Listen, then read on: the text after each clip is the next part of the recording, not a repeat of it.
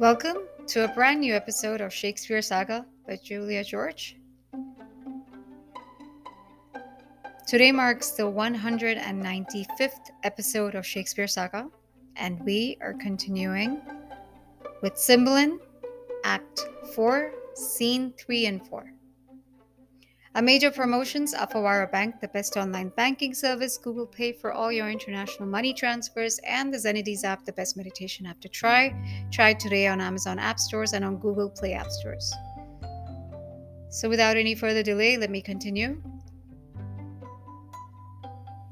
with Act 4, Scene 3 and 4.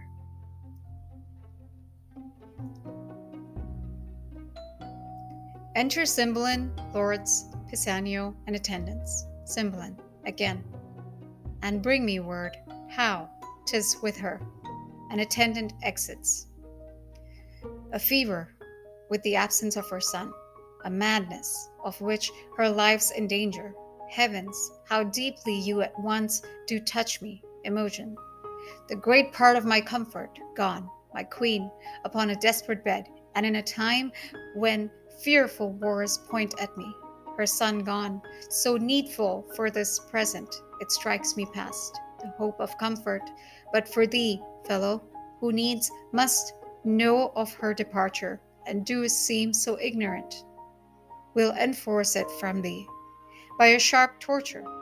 Pisanio, sir, my life is yours. I humbly set it at your will. But for my mistress, I nothing know where she remains. Why gone? Now, nor when she purposes return. Beseech you, your highness, hold me your loyal servant. Lord, good my liege, the day that she was missing, he was here. I dare be bound he's true and shall perform all parts of his subjection loyally. For Cloten, there wants no diligence in seeking him, and will no doubt be found. Cymbeline, the time is troublesome to Pisanio. We'll slip you for a reason, for a season, but our jealousy does yet depend. Lord, so please your majesty, the Roman legions, all from Gallia drawn, are landed on your coast with a supply of Roman gentlemen by the Senate sent. Cymbeline, now for the counsel of my son and queen, I'm amazed with matter. Lord, good my liege, your preparation can affront no less than what you hear of. Come, more, for more you are ready. The want is but to put those powers in motion that long to move. Cymbeline, I thank you. Let's withdraw and meet the time as it seeks us. You fear not. What can from Italy annoy us? But we grieve at chances here. Away, they exit. Pisanio remains. Pisanio, I heard no letter from my master since I wrote him Imogen was slain. 'Tis strange, nor hear I from my mistress, who did promise to yield me often tidings. Neither know I what is betid to Cloten, but remain perplexed in all. The heavens still must work, wherein I am false, I am honest, not true, to be true. These present wars shall find I love my country, even to the note, O the king, or I'll fall in them. All other doubts, by time let them be cleared. Fortune brings in some boats that are not steered. He exits. Scene 4. Enter Belarius as Morgan, Guiderius as Polydore, and Arviragus as Cador. Guiderius as Polydore. The noise is round about us. Belarius as Morgan. Let us from it. Arviragus as Cador. What pleasure, sir, find we in life, to lock it from action and adventure? Guiderius as Polydore.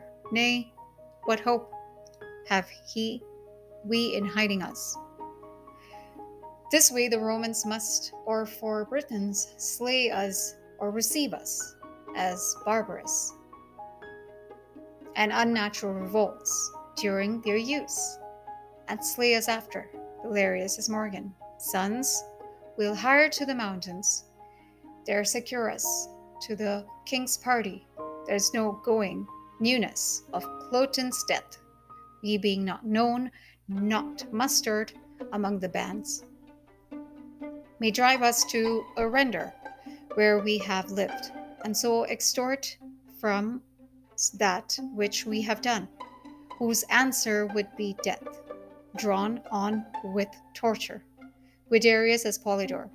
This is, sir, a doubt. In such a time nothing becoming you, nor satisfying us. Arviragus as Cadwal. It is not likely that when they hear the Roman horses neigh, behold their quartered fires, have both their eyes and ears so cloyed importantly as now, that they will waste their time upon our note, to know from whence we are. Valerius is Morgan. Oh, I'm known of many in the army, many years, though Cloten, then but young. You see, not wore him from my remembrance, and besides the king hath not deserved my service, nor your loves, who find in my exile the want of breeding, the certainty of this hard life, I hopeless, to have the courtesy your cradle promised, but to be still hot summer's tanglings, and the shrinking slaves of winter. Guiderius as Polydore. Than be so. Better to cease to be praetor to the army. I and my brother are not known, yourself, so out of thought, and there too so or ear grown cannot be questioned. Arviragus as Gadol. By this sun that shines, I'll thither. What thing is it that I never did see man die, scarce ever looked on blood, but that of coward hares, hot goats and banshee, never bestrid a horse save one that had a rider like myself, who nowhere wore roble, nor iron on his heel. I'm ashamed to look upon the holy sun to have the benefit of his blessed beams, remaining so long a poor unknown. Guiderius as Polydore. By heavens I'll go, if you will bless me. Sir, give me leave. I'll take the better care. But if you will not, the hazard, therefore, do fall on me by the hands of Romans. Arviragus as Cadwal. So say I. Amen. Valerius as Morgan. No reason I, since of your lives you set, so slight of valuation should reserve. My cracked one to more care. Have with you, boys, if in your country wars you chance to die. That is my bed, too, lads, and there I'll lie.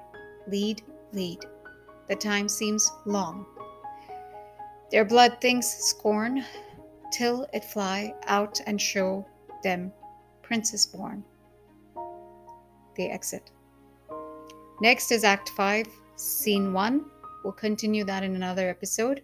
Appreciate the listens.